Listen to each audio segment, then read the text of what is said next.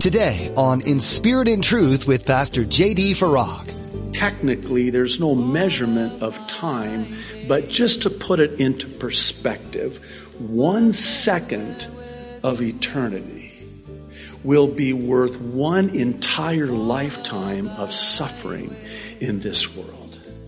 Simply put, the glory that awaits is not even to be compared with the suffering of this life.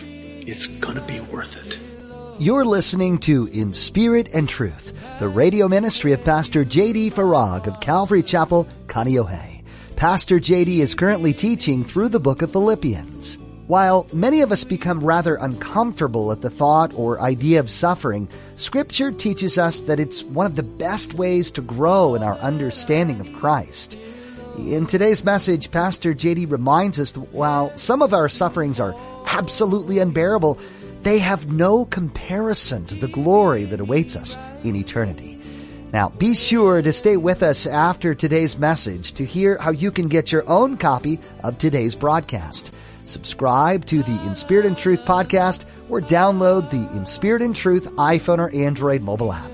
Now, here's Pastor J.D. in Philippians chapter 3 as he begins his message, The Purpose of Suffering. Philippians chapter 3, and we are still in verses 10 and 11. So the Apostle Paul, actually it's quite stunning, says, verse 10 by the Spirit, I want to know Christ. Yes, to know the power of his resurrection and participation in his sufferings, becoming like him in his death, and so, verse 11, somehow attaining to the resurrection from the dead. Would you pray with me and we'll ask God to bless our understanding? So last week, we began a 2-part series on the purpose of suffering. One of the reasons we're doing 2 parts on 2 verses over 2 weeks is that Paul makes a rather astonishing claim concerning our participating in Christ's sufferings. It's admittedly, and I think you will agree, not a topic that we really like to talk about. It's certainly not a topic that pastors like to teach on.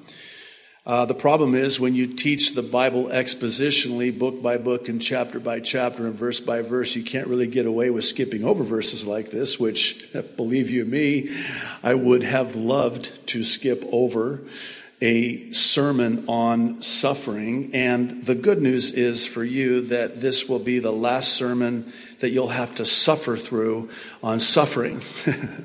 Until, of course, we're at another place in God's Word dealing with suffering, and then we're going to have to deal with it again. But again, one of the reasons why I wanted to do this in 2 parts is because of what the Apostle Paul says here in these 2 verses, specifically that of knowing the power of Christ's resurrection and how it comes by way of the fellowship of his sufferings. This is the Apostle Paul we're talking about. Are you as taken back as I am by the Apostle Paul saying that he wants to know Christ? I mean, if there was ever a man that knew Christ, wouldn't it be the Apostle Paul? And yet he says he's striving to attain to this. And he knows there's no shortcut.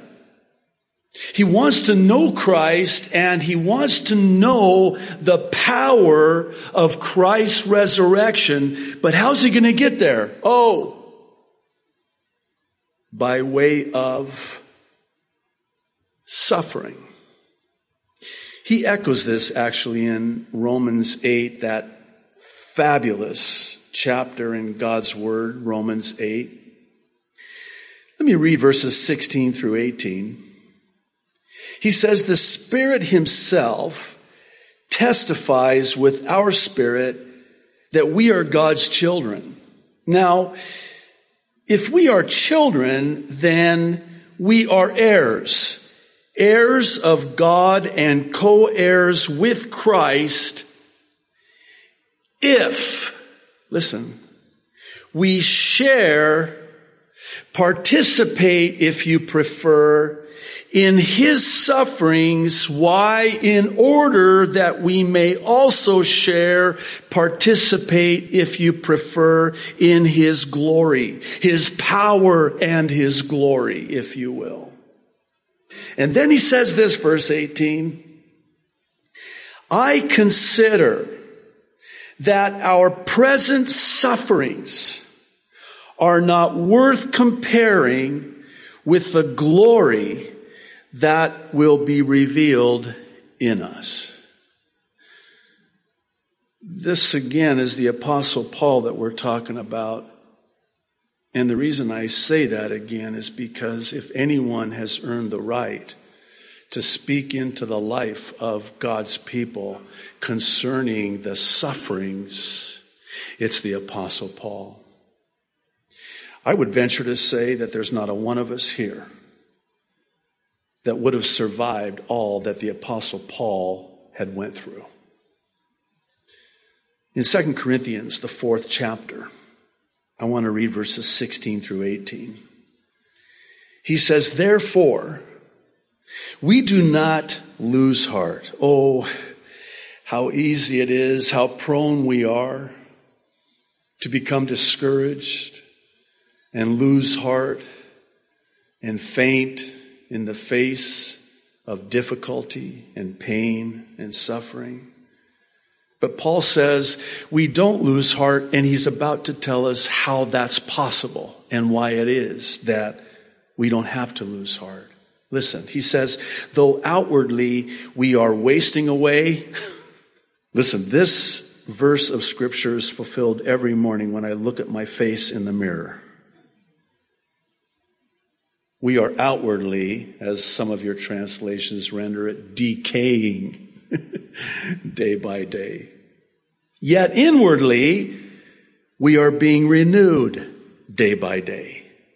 And then he says this, for our light and momentary troubles are achieving for us an eternal glory that far outweighs them all. So, we fix our eyes not on what is seen, but on what is unseen, since what is seen is temporary, but what is unseen is eternal. I think about Isaiah, who by the Spirit writes that the one whose mind is stayed on him is the one whom God will keep in perfect peace, regardless of, in spite of what's going on all around them. Their whole world can be falling apart. Their marriage can be falling apart. Their family can be falling apart. But we don't fix our eyes on those things that are seen. Rather, we fix our eyes on that which is unseen. Why? Because what is unseen, the glory that awaits, it's not even worthy to be on the same level of comparison with the sufferings that we face. This last week, I was thinking about this. In fact, it's really been the better part of a year now that the Lord has been ministering to me concerning this truth. It's a life-changing truth. It's a life lesson, and it's one for which I have been the beneficiary of greatly in the midst of so much pressure and stress and difficulty and pain and suffering and trials, and the list goes on and on and on. It's basically this. 1 second of life in heaven will be worth infinitely more than one life of suffering on earth. Let me say the same thing in a different way. You can't measure eternity because we're going to be outside of the time continuum for all of eternity. So technically, there's no measurement of time, but just to put it into perspective, 1 second of eternity will be worth one entire lifetime of suffering in this world. Simply put, the glory that awaits is not even to be compared with the suffering of this life. It's going to be worth it. It's going to be worth it. The difficulty that you are facing, that trial that you brought with you to church this morning that is weighing so heavily on you, not even a consideration. Please, don't misunderstand me. It's not that I want to be dismissive of it. I just want to be more discerning concerning it. See, this is what the enemy does, and he's very good at it. He gets us every time. He gets us focused on the problem. And then he starts trying to get us to listen to what he says is going to happen because of that problem. And here's the problem with that problem. We listen to him and we don't listen to the Lord. Here we are in this situation, and it's very difficult, it is very painful, and it is very hard. And it looks really impossible. And the enemy is right there going, wow, how are you going to get out of this one? How's God going to work this for good? This is really bad. And we start listening to that, and we start believing that. And here's the Lord over here going, are you going to listen to him and not listen to me? You're going to believe him and not believe me? That's what we're saying, right? See, Satan is all about getting us to stay our minds on earth and the things of this world. Because when we affix our eyes on the temporal, that which is seen in this world, we cannot be fixing our eyes, staying our mind on the things of heaven. Would you agree that were it not for our suffering here on earth, we wouldn't long for the glory of heaven? Isn't it the difficulties that we face, the trials that we encounter, that actually take our eyes off this fallen temporal world, loosen our grip on this world and the things of this world?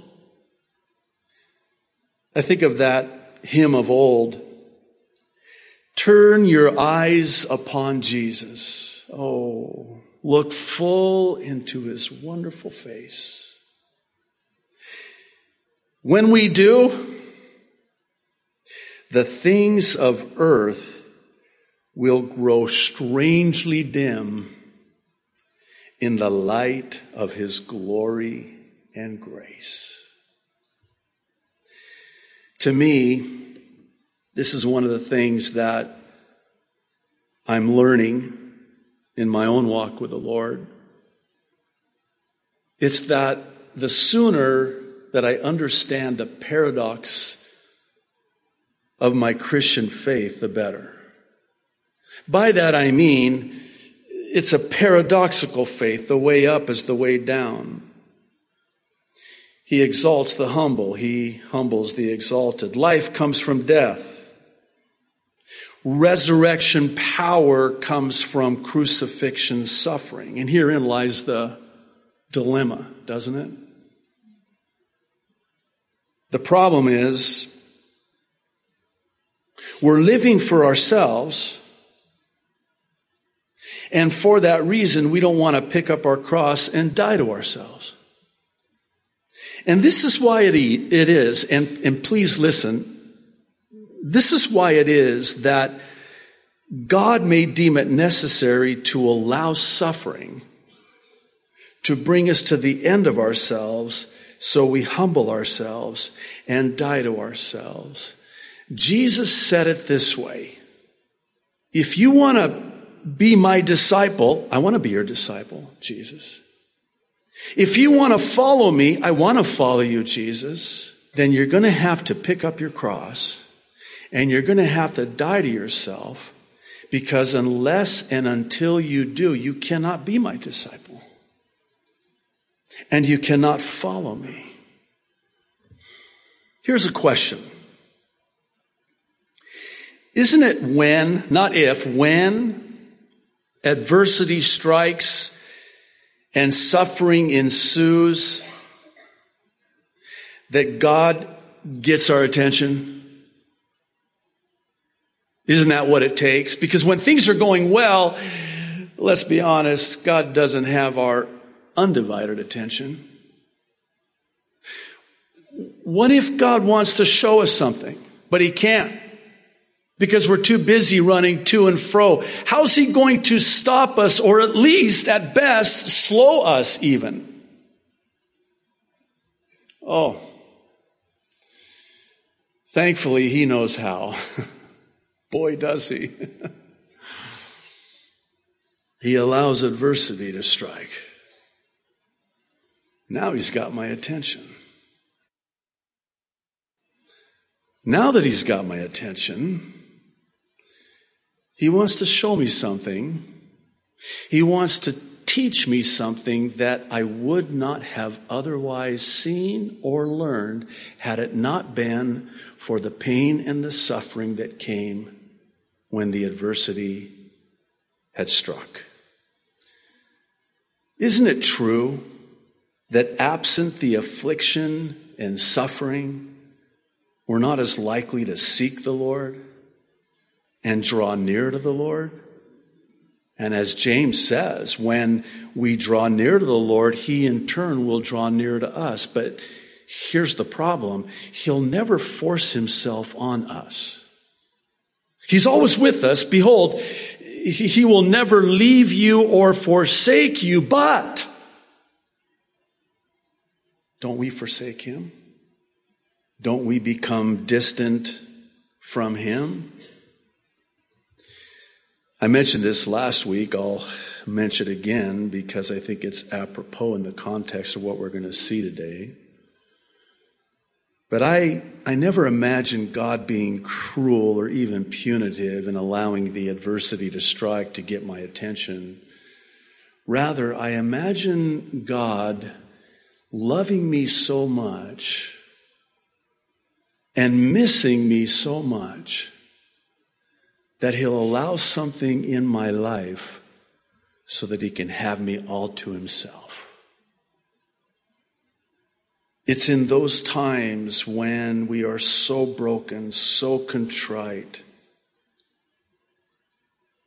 that we're the closest to Him and Him to us. He's close to the brokenhearted. You know, you don't probably have to think too far back in your own life to that time when you were just at rock bottom. I mean, it was a very dark time in your life. The trial was so great. The suffering so real. Was it not also a time of a fond memory with Him being so close to you during that time? I think it was Corrie ten Boom who said that you'll never know Jesus is all you have, all you need until Jesus is all you have. Sorry, I completely botched that, didn't I? You get the point. You'll never know that Jesus is all you need until Jesus is all you have. Friends have forsaken you. Man has disappointed you. You've been on the receiving end of a betrayal of trust. And you're so hurt and so wounded, so broken, and yet He is there. Could it be that He allowed it for that reason? I think of David in Psalm 119, the longest chapter really in all the Bible. Of course, the longest psalm in the book of Psalms. And by the way, on Thursday nights, we're going through the book of Psalms. And Lord willing, this Thursday, we're going to be in Psalm 83, for those of you who know that particular psalm. And actually, Psalm 78 was the second longest psalm, and we spent an entire Thursday night Bible study on just that one psalm. I guess what I'm saying is it is a very rich time in God's Word studying through this amazing book of Psalms. I can't wait till we get to Psalm 119. At this rate, it's probably going to be about a year, but we'll get there to Psalm 119. We'll probably spend a whole year in just Psalm 119 too. I don't know. But in Psalm 119, verse 67, listen to what David said. Before I was afflicted, I went astray, but now I keep your word. A few verses later, in verse 71, he says this. He takes it further. Listen to this, verse 71. It is good for me that I have been afflicted. Really? Yeah. Why? Because I may learn your statutes. In other words, God will bring the affliction. He will allow the suffering so that we draw near to Him, so that He has our attention, so that He has us all to Himself, because He wants to show us something. Imagine it like this. Hey, come here. I want to show you something. Okay. I want to teach you something. You need to come with me. And the only way I could get you to come with me, turn to me, draw near to me, is to allow the suffering. Thanks for tuning in today to In Spirit and Truth. Join us next time to continue studying the Apostle Paul's letter to the church in Philippi, along with Pastor J.D. You'll learn how modeling your life after Jesus will change how you interact with people around you, and why it's important to show the world the love and grace of Christ. As His light shines through you, people will begin to wonder why, and it just might lead to conversations that can change a life forever. If you'd like to hear more messages from Pastor J.D. Farag, you'll be able to find them on our website at inspiritandtruthradio.com. We'd love to connect with you too, so come be part of our social media community. Follow the links on our website to our Facebook or Twitter pages, where you can add your thoughts to the conversations while filling your news feed with encouragement and useful information. If you're in the area, you're invited to come join us in person at Calvary Chapel, Kaneohe for our weekly worship services. We get together every Sunday at 8:30 and 10:45 a.m. or come by on Thursday at 7 p.m. for an in-depth time of Bible study. Directions can be found on our website. Again, that's inspiritandtruthradio.com. If you can't join us in person, we hope you'll find a local church community soon that you can call home. Having a supportive and biblically based church family is an incredible asset in your faith experience, as well as a place where you can be a blessing to others. That's all the time we have for today. Thanks again for joining us for this edition of In Spirit and Truth. Holding me true to